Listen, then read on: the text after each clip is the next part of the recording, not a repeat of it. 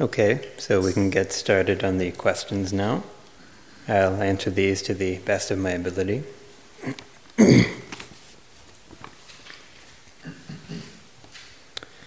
During this retreat, we do metta meditation during the sits. During the other time, should we also be in metta or in mindfulness? Thank you. Well, I would say you can't have one without the other, i.e. that you can't do metta unmindfully. So in that regard, mindfulness is the prerequisite for the practice of metta. So if you find yourself becoming very distracted, it might be good to revert back for a time to something like mindfulness of the body or mindfulness of breathing, just to bring your attention back to the present moment, away from the past and the future and so on. And then having established that mindfulness, you can begin again to practice metta. Or also, if you feel the need, you can continue to practice mindfulness. These two things aren't so separate as we can think of them to be. They're inextricably connected with each other. And so practicing mindfulness, if one is mindful, one is in the way cultivating metta already, in that if we have really true perfect mindfulness, we're looking at experience without aversion, which implies no hatred. So if mindfulness is established, there's no room for hatred. It's only when there's holes in that hatred and anger start arising. So it's really up to you, although, again, the focus is on metta meditation, kind of an intensive course, as you will, but mindfulness is, carefully tied up with that as well. So both practices are quite valid during the duration of this retreat.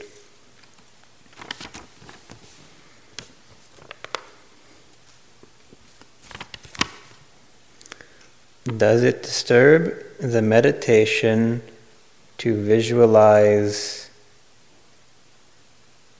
I don't know if it says, to visualize making friends with the breath? I think that's what it said, making friends with the breath. I don't know exactly what you mean by making friends with the breath. The breath isn't a being you can exactly be a friend with, but perhaps you're referring to the idea of infusing thoughts of goodwill throughout all your actions and all your experience, saying that breathing in, may all beings be well, breathing out, may all beings be well. And that's perfectly fine. In fact, I found it very helpful and kind of grounding to follow these kinds of words along with the breath. So the in-breath is one word, the out-breath is another word, in another word, out another word, and so on. It's almost like a mix of mindfulness of breathing and metta meditation, but I've found that very grounding when I try it like that. So I encourage you to try that out and see if that works for you.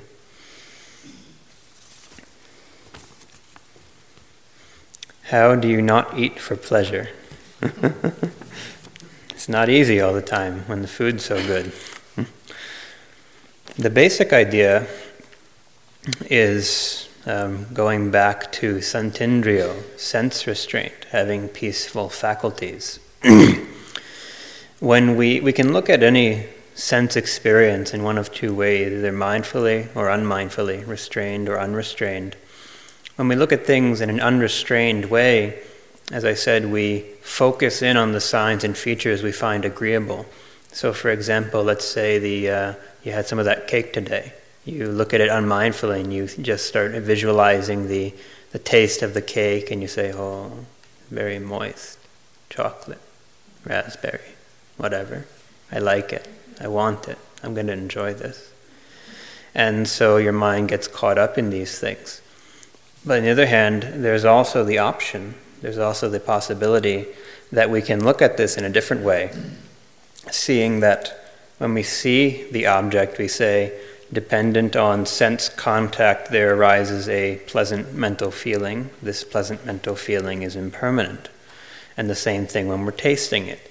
This taste has arisen dependent on a contact with a sense object, and a feeling has arisen because of that, and that too is impermanent. Seeing the impermanence in all of this in a more what's the word I want to use? Direct sense. Some of the contemplations we also do is visualizing. We have this idea of food being this very pleasant thing. It's all on these nice dishes and presented very nicely. But pretty soon after you put it in your mouth, it's suddenly not so agreeable. Let's say I take a slice of cake and give it a few chews, spit it out and give it back to you. I'm just helping you digest it. No big deal. I'm just trying to help you out here. It's like a bird feeding its babies, like that. But you don't like that. I don't think any of you like that. And so there's this idea that this food is so pleasant, but when it gets used up by the body, it becomes very unattractive, not pleasant, all the way from going down the esophagus, being digested in the stomach, absorbed in the small intestines, excreted, and so on out the other end, and so on. You can think about that whole process, and it's a very good way of becoming disenchanted with all these foods that we get so enmeshed and enraptured with. So these are two ways that we eat without pleasure. And the idea behind it is, again, not to indulge in sense pleasures, to renounce sensual pleasures and the chasing after those things in order that we can cultivate a higher pleasure, a supreme pleasure, the pleasure of meditation, the pleasure of jhana, the pleasure of metta, what have you. So that's the reason and some of the methodologies for that. Often we dislike people immediately for no apparent reason. How do we work with those feelings? Well, I would say, look at the perceptions that you're having of this person. You see something in the person that you find disagreeable. And the Buddha compares our perceptions to mirages, in that oftentimes they can appear in one way, but when we look closely, things actually turn out to be a different way. Our perceptions of the world are very fleeting like that. And so I would ask yourself the question, why is this feeling arisen? Is there any good cause or good reason for it? There might generally be some good reason for you to do this. I don't know, the person is doing something that is not agreeable to you. They're doing something unskillful. But if it's just a normal person, then you can, look at why you're judging them like that. Is it their appearance? Do you say, oh, look at it, they have all those tattoos, they can't be a good person? And you can look at that perception and say, well, that's not necessarily true. Many people with tattoos are very good people. That doesn't mean anything. And so I would say don't take your perceptions too seriously. Really question them whenever they arise, especially those ones that give rise to unpleasant feelings. See how those perceptions affect the mind, and really work on disidentifying with those perceptions. You don't have to take them seriously. They're just things that arise dependent on our habitual conditioning and sense contact, and hence they're conditioned things just like anything else in our experience. They're things that aren't necessarily reliable as a measure of identifying the world. Can you please explain the concept of selflessness? How do I apply this concept in my everyday life? So you're referring to the teaching on anatta, and I don't like the translation selflessness or no self. I prefer not self, in that this is not some kind of ontological suggestion, or no, it's not suggestion, statement. It's not an ontological statement so much as it is a training of seeing things differently. So long as we believe in a self, in a manner of speaking, we have selfhood, as it were. I don't mean that in the capital S self kind of way, but there's the idea of self. And so what the Buddha encourages us to do is to see things, instead of as being self, see them instead as not self. And the reason for this becomes clear in one simile the Buddha gives. He's speaking to his monks, and he says, what do you think, monks, if the leaves in this forest that we're dwelling in caught fire? Would you be disturbed, or would you be suffering because of that? And they say no, because those leaves on those trees are not us, they're not me. And then he turns it around and says, what if you were on fire? What if your hair was on fire? Your robe was on fire? And then they say, yes, we'd be very upset about that. And the distinction there is that the monks took this body as theirs, as their self, my body.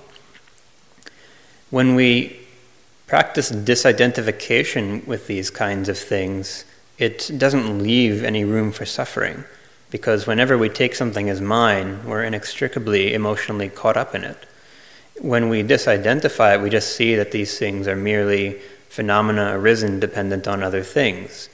It's like an assembly line. One part of the assembly line goes to another part, and you don't get upset or sorrow when something in the assembly machine line changes. You just see that a process has changed. And so the same thing with this teaching on not-self.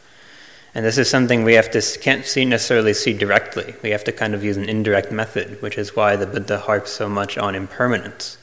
When we see that something is impermanent, we see that it's not worth clinging to, that it's not satisfactory, that it won't give us lasting happiness and peace if we cling to it. And so resolving in such a way, we resolve to take that thing as not me, not mine, not myself, to disidentify with it, so that when it changes, we won't find ourselves subject to suffering, subject to dukkha when that inevitably happens.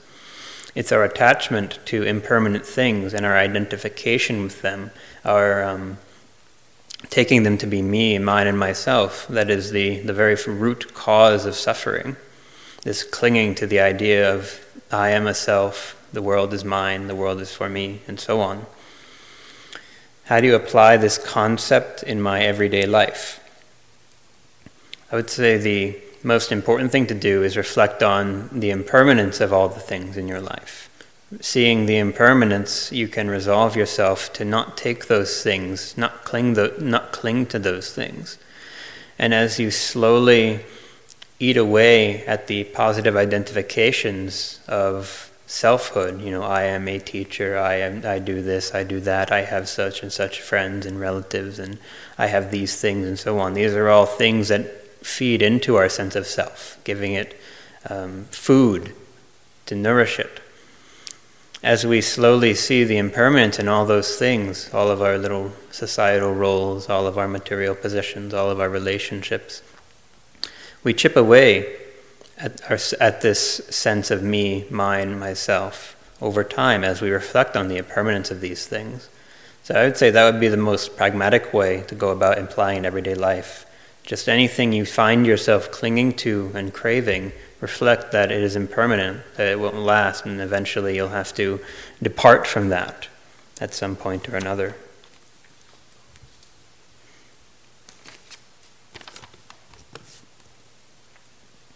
Are one of the purposes of metta to attain jhana? Yes, that's definitely one thing that metta meditation can be used for. Metta meditation, as I mentioned, is very good at giving rise to tranquility and happiness in the mind. And when the mind is tranquil, the mind can easily become concentrated. And this concentration specifically refers to jhanic quality concentration, the concentration we find in the jhanas. And so in that regard, metta and all the other Brahmaviharas can be very accessible gateways to jhana practice. And in fact, if you read Bhanteji's book, Beyond Mindfulness in Plain English, about the jhanas, he starts, I think one of the earliest chapters is on metta, even before he starts talking anything about jhana. That's the way he kind of teaches. And you'll find that, ironically enough, on almost every retreat that he conducts, his guided meditations are almost every time 50% about metta, about compassion, because he puts such a strong emphasis on that as a vehicle for concentrating and calming the mind. So yes, that's definitely one very strong purpose and one effect that metta meditation can have.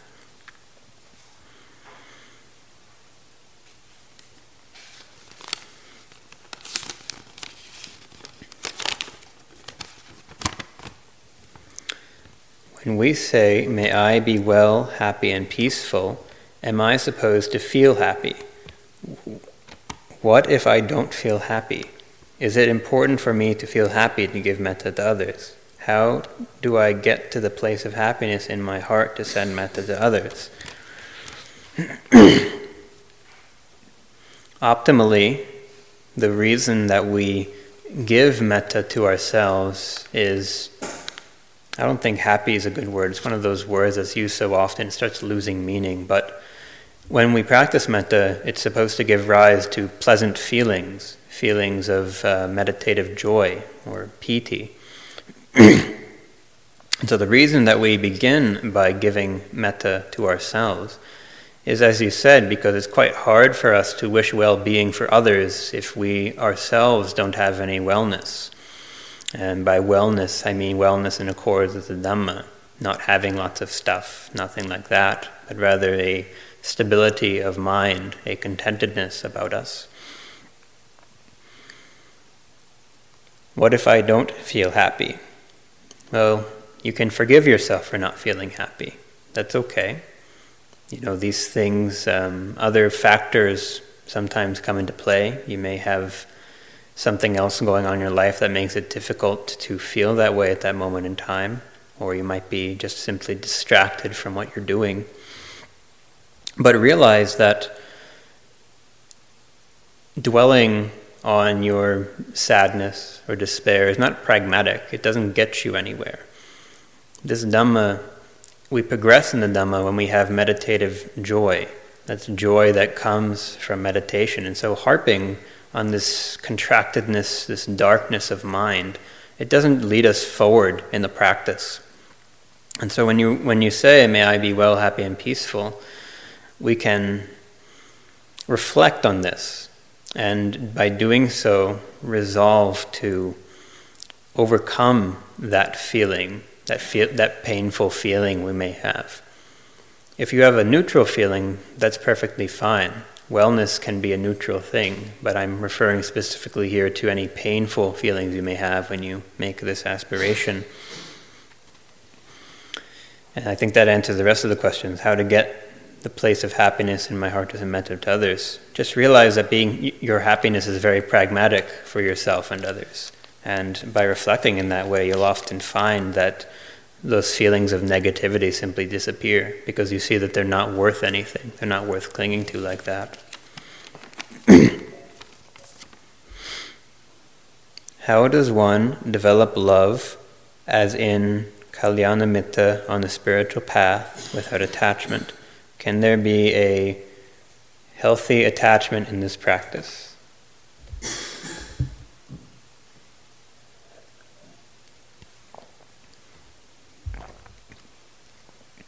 Well, I'll answer the second question first, which is no. There's no such thing as a healthy attachment in the most ultimate sense.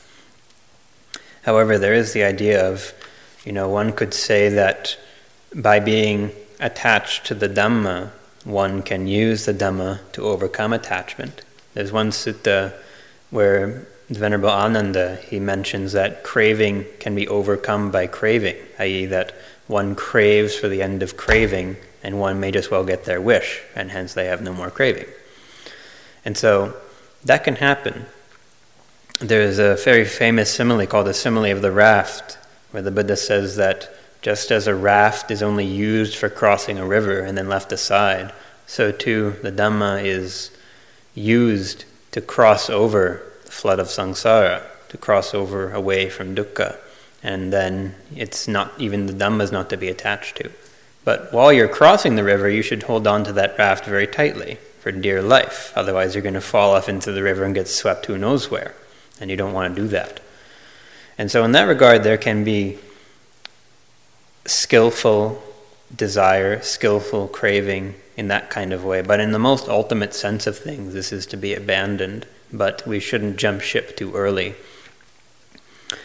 But as for people are often a different story. It's generally never a good idea to be attached to people because they're extremely impermanent, and attaching to people doesn't lead to the end of suffering.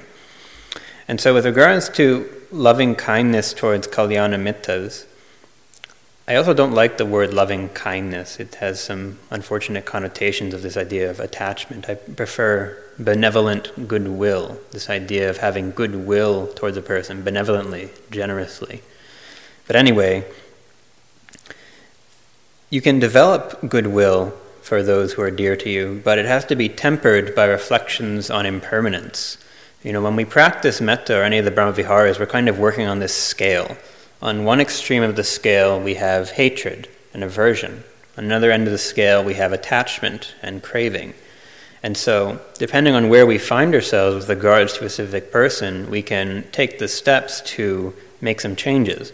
So if we're on the hatred side, we use the metta and the Brahmaviharas to bring us back to the center. And the same thing goes if we find ourselves attached to those people.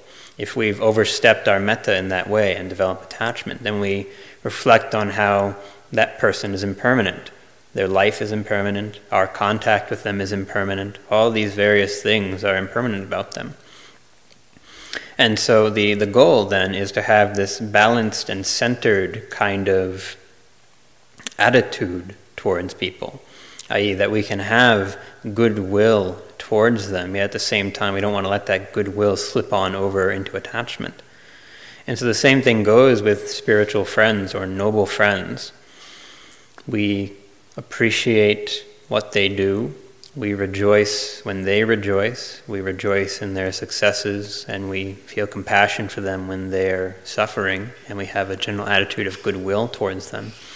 And we appreciate the criticisms and critiques and the help they give us. Yet at the same time, we recognize that a friend can only do so much. In this Dhamma, it has to be done for oneself. And also that friend is impermanent. They're going to leave one day, go elsewhere. They might get sick and die. They might get in an argument with them and not speak to them anymore. All these things can happen.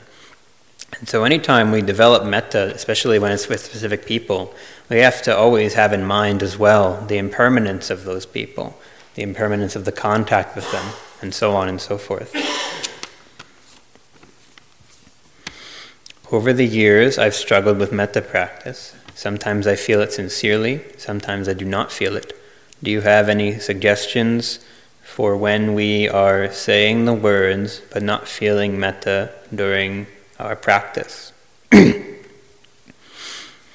Well, I sincerely empathize with you, and even I sometimes fall into that kind of trap, this idea of people suck and I hate them and I just want to go live in a cave all alone for the rest of my life kind of attitude. But that's just aversion, and that's not a healthy attitude either. So, when you're really not feeling the metta practice, when you're not able to put a lot of zeal and energy into it, it's important, as I mentioned, to put weight behind the words, meaning reflecting on why you're doing this practice. Reflect on the benefits that it'll bring to you, that you'll be peaceful, that you'll be contented, that you'll feel joy, and then that you'll have better interactions with those who are close to you. You'll have better interactions with those who you haven't met yet, and you'll be able to withstand any kinds of hostile or abusive actions or speech. When we reflect on all these benefits, there's also the Bhante Silananda went into the 11 benefits of metta meditation, that sutta, which goes into all those different things. So those too can be incorporated in this idea of why we practice. And when we really have the weight of why behind our words, that's when joy opens up. That's when the practice really can open up. And so when we feel not into the practice, and this goes for any kind of meditation, no matter what we do, it's very easy to get bored with mindfulness of breathing or not feel like doing that or anything like that. And the same way, we can reflect on the benefits and the reasons for doing that. All the various ones that we may have. These are, deeply personal things, reasons why we come into this practice, come and do retreats in this practice, and so on. So when we reflect on that, that's when zeal arises. That's when we can start opening up that practice in that way. I think we have to take the pencils out of the Sangha hall. These are really hard to read. If done correctly, can loving friendliness meditation counteract feelings of loneliness.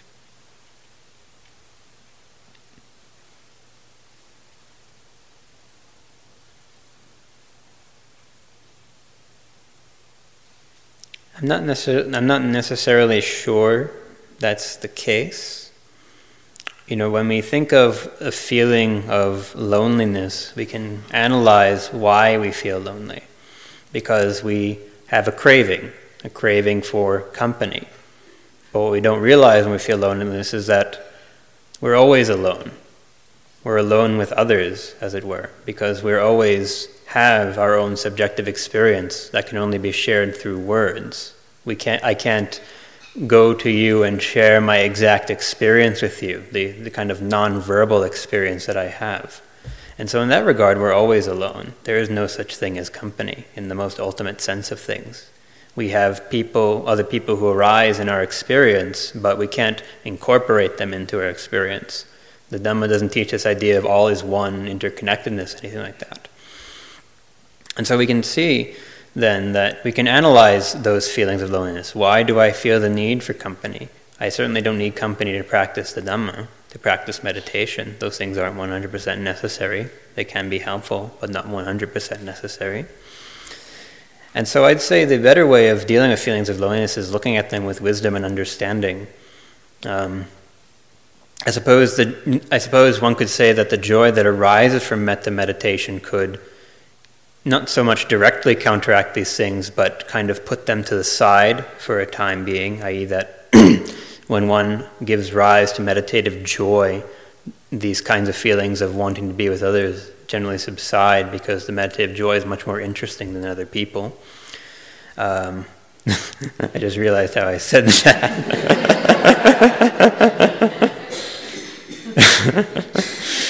Anyway, but in the most ultimate sense, these things still need to be confronted with wisdom, seeing why it is that these cravings for company are not skillful, that they don't lead us to our own contentment.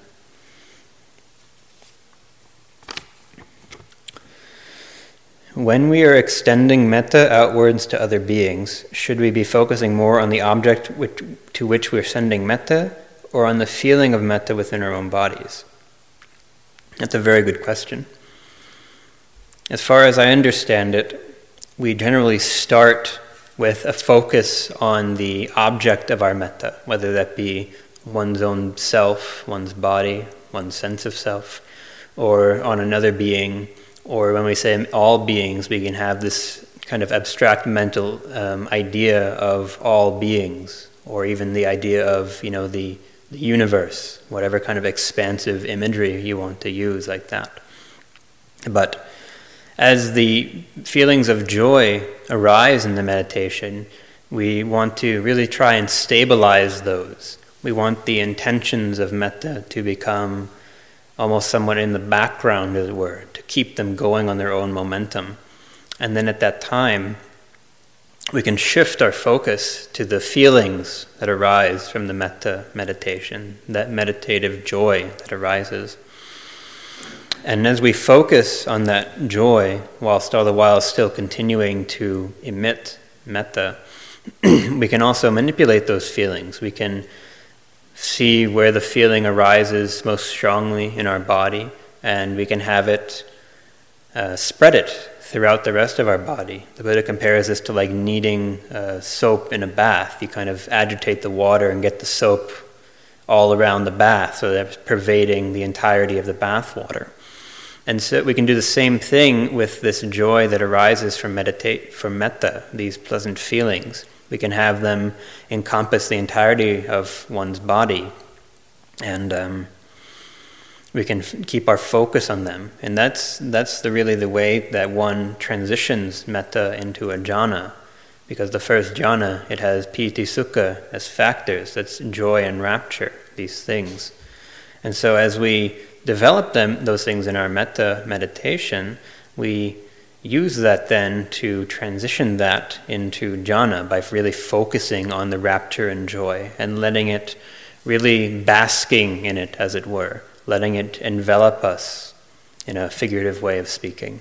And as the mind becomes more and more tranquil as we continue paying attention in that way, then the state of the first jhana will naturally arise as we continue to remove hindrances and continue to seclude ourselves from grasping at sense experience.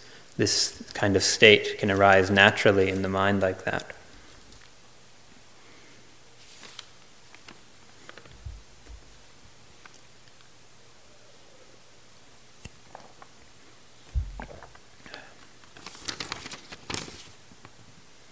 What is the significance of not eating after noon?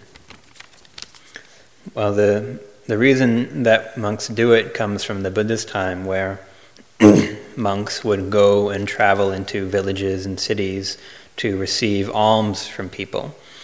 And the Buddha didn't want the monks going out at night because people could confuse them for burglars and robbers, and there's all kinds of sketchy characters out at night. It's dangerous in some parts of cities and towns like that. And so there was that reason. But also the Buddha says that it's for one's own health. He says that eating once or twice a day is a healthy way of living. And you can see this somewhat in some modern research. They call it like intermittent fasting, where you eat within a window of maybe 4 to 6 hours, and then you fast the rest of the time. They say that that's very good for one's metabolism, and also removing extra fat deposits and things like that. So take that as you will. But also I think the most important reason is that when we do our meals here, it takes a lot of time. You have to go and sit, you have to say the puja, you have to go get the food, you have to sit down, you have to chant some more, you have to eat the food, and that takes time. You have to clean your bowl. So much time. Now imagine you have to do that like 3 times a day or 4 times a day, and then think of poor Karuna who has to cook 3 meals a day, and he'll go crazy. So eating at fewer intervals throughout the day gives us more time for Dhamma work, whether it be studies or meditation or whatever like that. It just frees up that little bit of extra time that can be very helpful, which is why you don't see me at breakfast. I like to use that time for other things like reading and memorization and stuff like that. Just because it's not out of some austerity or anything, I just like having the extra time. I'll be frankly honest with you there.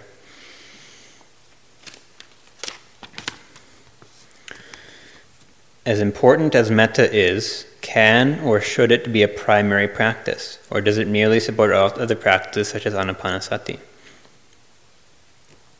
I would say that metta can definitely be one's primary practice. But there is a caveat to that, in that at some point, as Bhante Sila will probably talk about on the last day, one has to kind of take a step back from even the practicing and the cultivation of these Brahmaviharas and start looking at that state with wisdom. In fact, you can do that while you're doing the practice as well. You can reflect on the fact that all of this, the feelings that arise from this practice are very intentional. They arise because of strong intentions. When those intentions cease, the pleasant feelings gradually subside as well. And so the deliverance of mind through these things is also impermanent. This is expounded upon in a sutta called I'm forgetting the Pali, but the Doors to the Deathless Sutta, that one looks at the states that arise in metta meditation or any of the other Brahmavihara meditations and see that these things are impermanent and conditioned, and they resolve themselves to attain the unconditioned, going beyond that. So in a similar way as to the way that it works with jhana, these meditations provide a strong basis for analyzing experience in these ways, so as to see their characteristics and to see the Four Noble Truths within them. So in that regard, metta can be said to be a primary practice, but it also has to go beyond the idea of merely generating the metta itself, but also analyzing those states with wisdom, seeing the 3 characteristics within anything that arises within there.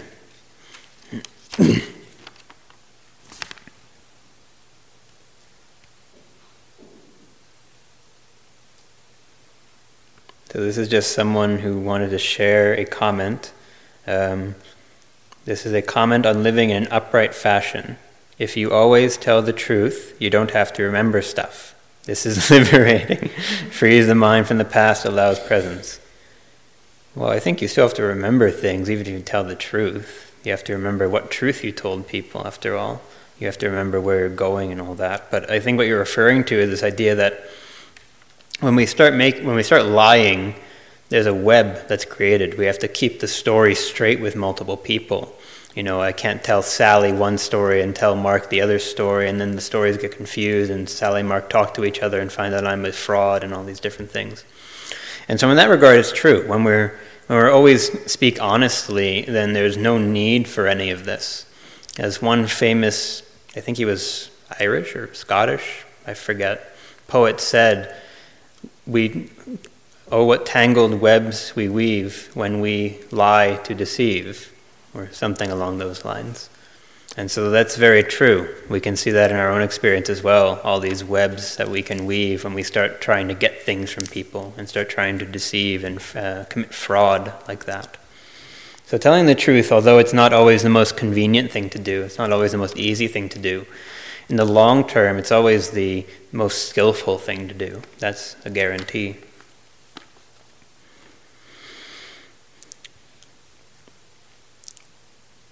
At my home practice, I find myself repeating sentences according to what I believe I might be needing.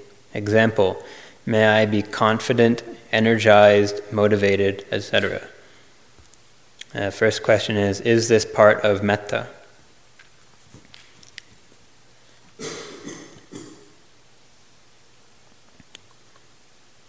In a way of speaking, one could rationalize it like that, i.e. that if I am energized and motivated, then I will be more likely to be happy and peaceful. But I don't know if I'd call those aspirations directly metta.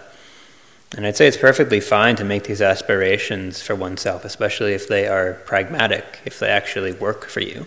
You can sit down and say, may I be concentrated and calm, may I be energized and focused. Of course, just don't get attached to the fact that you may make all the aspirations in the world and they may not work. But nevertheless, sometimes it can be a pragmatic thing to do. Does this cause too much identification with self? Well,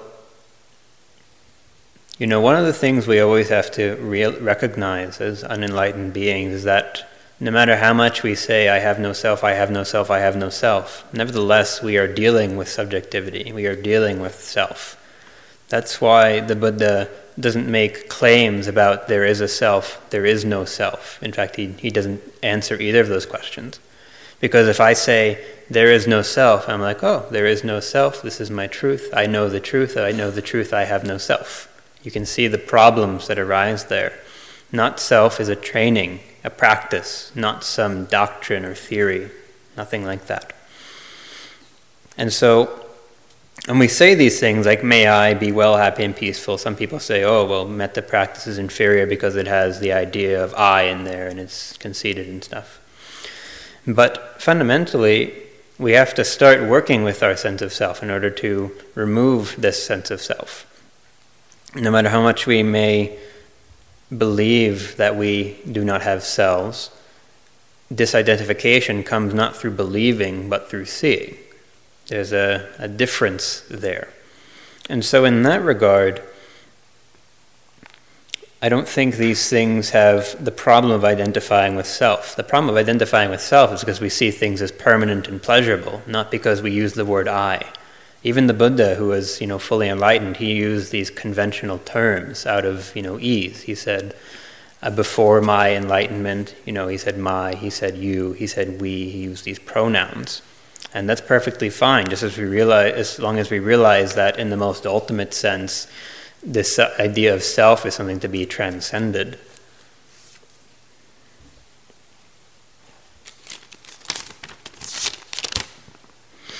How can we work with metta when there is a lot of pain in the body and or negativity in the mind? Well, with regards to pain, you can continue, in that case, to extend metta to oneself. Just because there's bodily pain doesn't mean there has to be mental suffering. Those two things are quite distinct. And this is, one of the benefits of the teaching on not self. If we see the body as not self, then any pain that we have, we just see it as something that arises because of the nature of the body, not my pain. There's a subtle shift there like that. And so you can do that. As for negativity in the mind, well, I think the practice of metta is a very good direct counter to that negativity in the mind. If we have negativity regarding ourself, then giving metta towards ourself counteracts that. If we have negativity towards other people, then giving metta towards them counteracts that. The question, of course, is which one's going to win out? Is the metta going to win out, or is the negativity going to win out? And that comes from your zeal, the zeal in the practice. Whatever has more momentum behind it is the one that's going to come out. And the way that we manipulate those momentums is, again, by seeing the reasons and benefits for the practice and seeing the dangers and downfalls in negative states of mind, seeing how those things are suffering here and now, how they keep us enmeshed in suffering, how they don't lead to the end of suffering, whereas feelings and intentions of metta do the opposite. They lead to the end of suffering, and they're pleasant here and now. And so in that way we can overcome those things.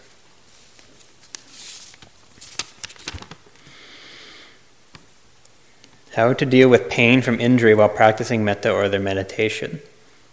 Well, my answer here is largely the same, except there's a caveat that, if you have an injury in your knee or your back or something, I don't know your body like you do. You have to be careful not to, exacerbate that injury.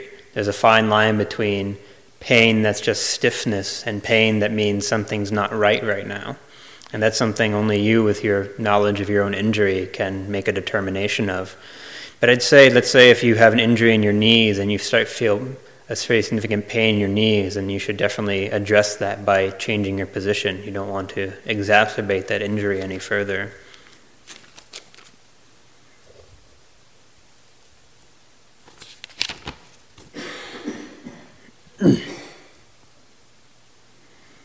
During meditation in my Sangha group, 90% of the time, when my mind is somewhat still, I get an overwhelming pressure or blockage in my throat.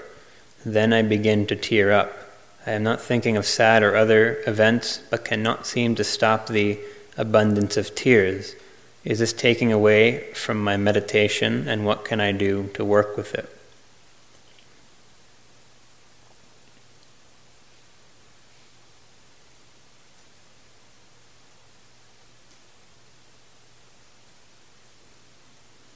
I'm not exactly sure what's going on. I've never experienced this myself.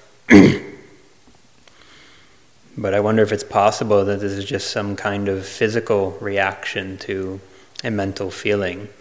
And if that is the case, then you can just continue to observe that, seeing that, this a state has changed within my body, whether it be this blockage in the throat or tears, and you can very closely analyze your mind, saying, is there any actual sadness? Is there reason for the tears? Are they tears of joy? I don't know.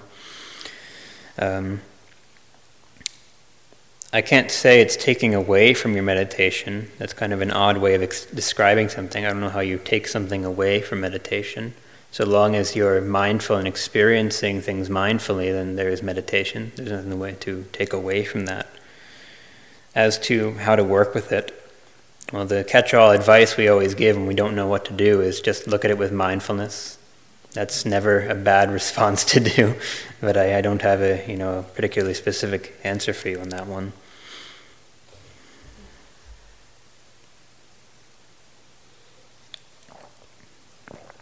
So we have about 15 minutes left. If anyone wants to ask questions, we can open the floor for a little while. Yes?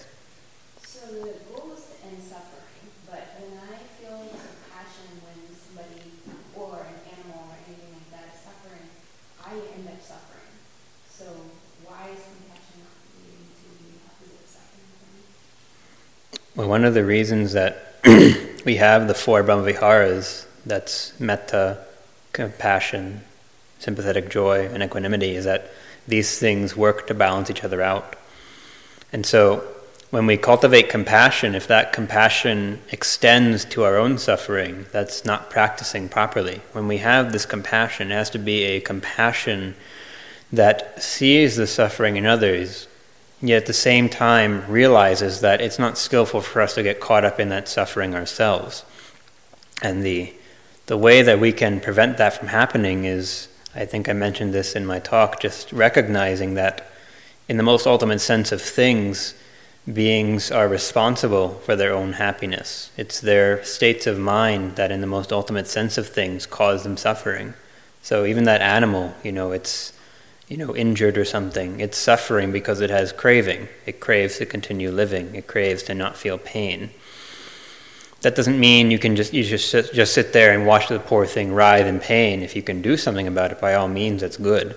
But you really have to be very careful not to let the suffering of another being cause you suffering as well, because that's just not pragmatic. It doesn't help you, it doesn't help them. Your suffering doesn't help that being that's suffering. In fact, it may well make things worse, because you can't think clearly about how to help them in that at that time. For better or for worse, that's just the nature of samsaric existence. Beings will suffer so long as they are bound in samsara. And there's no possible way that we could end the suffering of all beings. I don't know how many beings there are, and beings have to end suffering for themselves.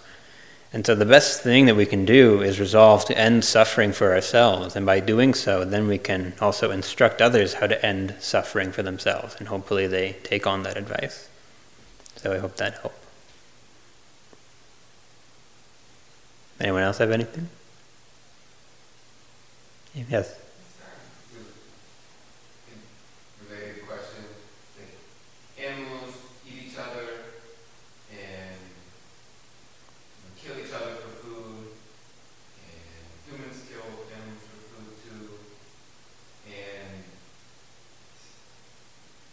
I guess the question is how to extend metta towards a world full of things eating each other.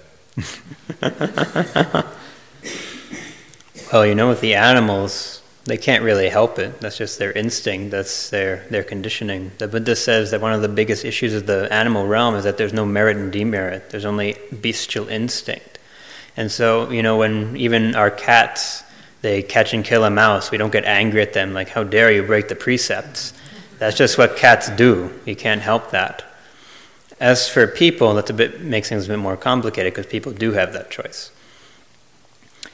One of the things that we can reflect on is that we can see the unskillful habits in others and really reflect on the suffering they have, or the suffering that they'll experience because of the karmic retributions of that. We can see, because so-and-so kills so many beings, there's going to be a great deal of suffering for them. And from that, we can extend compassion for them. Compassion at the suffering they may be having because they're killing, or because that they will eventually experience when they reap the result of their actions.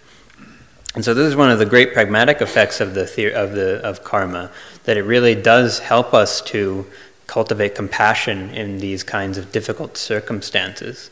In that way, it's a very pragmatic teaching, as well as being a doctrinal position. But you can also just reflect that, at any time, no matter what a being is doing, they're operating under a certain logic, i.e. that they're attempting to gain pleasure and avoid pain. It's just that unfortunately, some beings go about that in the totally wrong ways. For example, the butcher kills living beings because he wants to have a livelihood so that he can enjoy sensual pleasures. So that's his logic of killing the animals. I'm killing these animals so I can live a happy life. Unfortunately, he doesn't see the effects and the downfalls that his practice has. And so in that regard, we can give them this wish, this hope that they start to see the unskillful effects of their actions, and really cultivate that hope and wish for them, that they see the unskillful effects of their actions and adopt more skillful ones. But for better or for worse, that might not happen. Which is why equanimity is also important. Realizing that it's not skillful to go round up the butchers and kill them too. Saying, "How dare you kill beings? I'm going to kill you because you kill beings." You don't want to go into that extreme either. There always has to be these divine abodes with regards to any being like that. So I hope, did that answer the question? Best I could anyway. It's a difficult topic. Yes? How is metta different from compassion? In general, metta is kind of the starting point of compassion. It's this feeling of general goodwill and friendliness indiscriminately towards all beings, whereas compassion is generally more specifically given towards beings who are, in a manner of speaking, lower. What I mean by that is that beings who are subject to more suffering than we are. You know, we don't feel compassion for someone who's, you know, that's not the right way of putting it.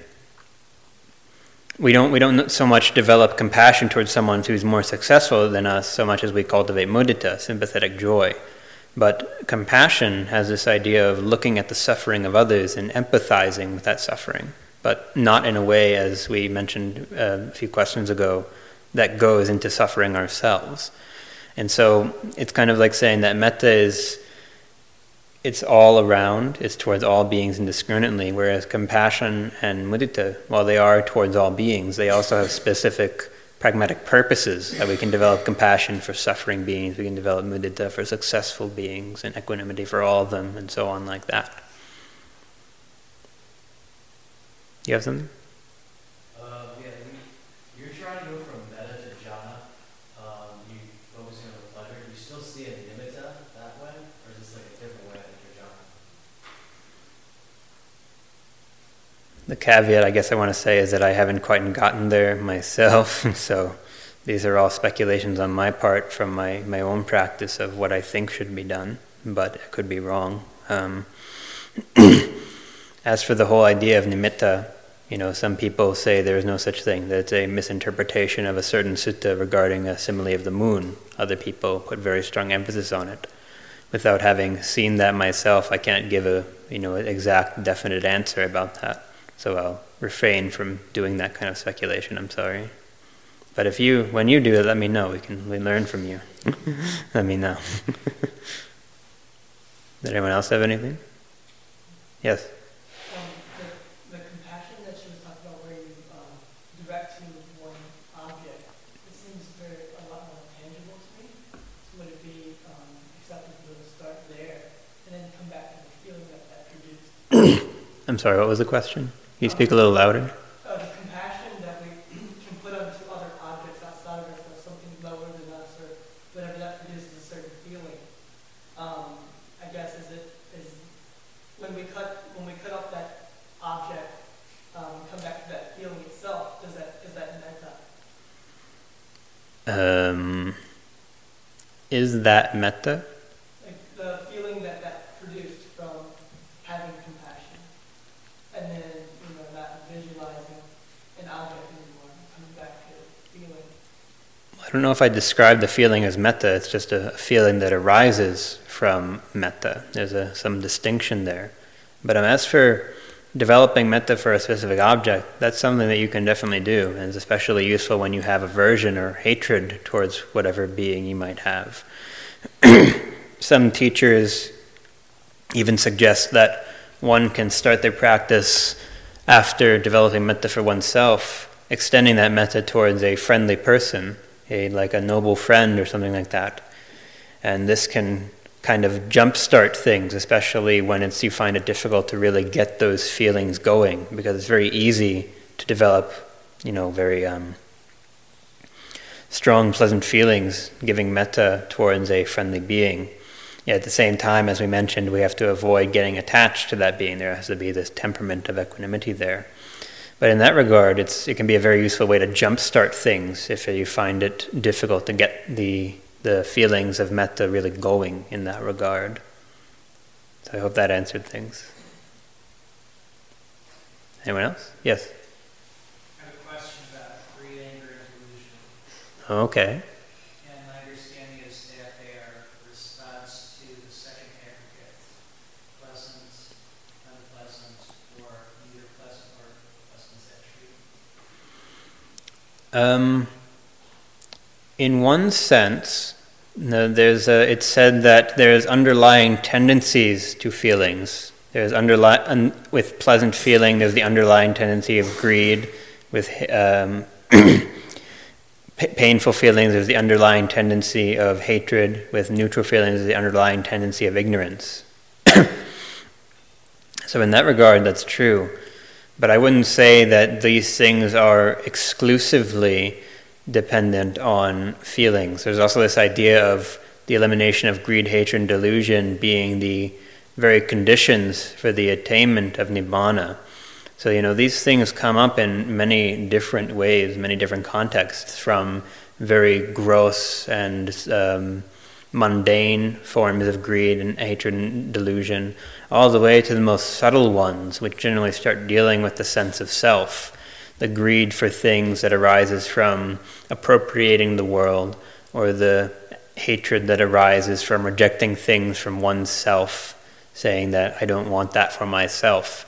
And so there's all these different levels of these operations of greed, hatred, and delusion, which is why it can be so difficult to really uproot it, because it's kind of like a vine that's growing in various different places and tangling various different ways. So what you say is true, but I'd say it's not the only definition of greed, hatred, and delusion, but it's a very important and very subtle and deep one that if we can remove, we've done a great deal right there.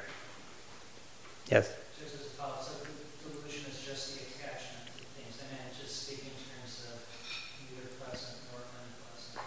In other words, if you don't like something, you don't dislike something, so where are you left with? Well, with regards to your context that you brought up, the underlying tendency of neutral feelings is ignorance, because we generally don't pay attention to those things. And so when we generally pay attention mostly to pleasure and pain, and we don't really look very closely at that kind of neutral, hard to describe feeling in between. And so it's with that context that it's said to be underlying, that ignorance underlies that, because we generally don't investigate that. But when we start investigating even neutral feelings, we see that there's this constant array of feeling, and that it's all changing, all impermanent, and that really adds a new depth to our mindfulness of feeling in that way, when we see all feelings, not just painful and pleasant, the ones that affect us the most. We have time for one more if anyone has anything. Yes? Different times I've heard different, you guys talk about when it comes to distractions and noises, to use that noise as your object of meditation. But practically speaking, how do you do that? Use the object as your thing of meditation? Yeah. Well, we can establish mindfulness of anything within the realm of our sense experience. And so there's a variety of ways you can do that. You can just be mindfully aware that a sound arose and then the sound passed away at some point, seeing that it's impermanent and analyzing the underlying conditions between it. Depending on the ear and sound, there was the arising of ear consciousness. The meaning of those three was contact. With contact, there was a feeling. You felt a certain way about the sound. Probably didn't like it if you're sitting in meditation. And you can look at that feeling and look at what underlies that feeling. This, as we just said, the underlying tendency of hatred. And you can recognize that this is just simply rooted in craving and aversion, and hence that it's something that we should not give fuel to, give credence to. So you can be mindfully aware of whatever a painful feeling that arises, and just see that this painful feeling is not worth clinging to. And by not giving it that fuel, by not giving it that attention that so craves, it'll generally just go away by itself. You just acknowledge it very calmly and very mindfully like that. So I hope that helped. Okay, so anyway, I think we've gone on long enough, so thank you all for listening and participating, and I hope you have a very successful rest of your retreat.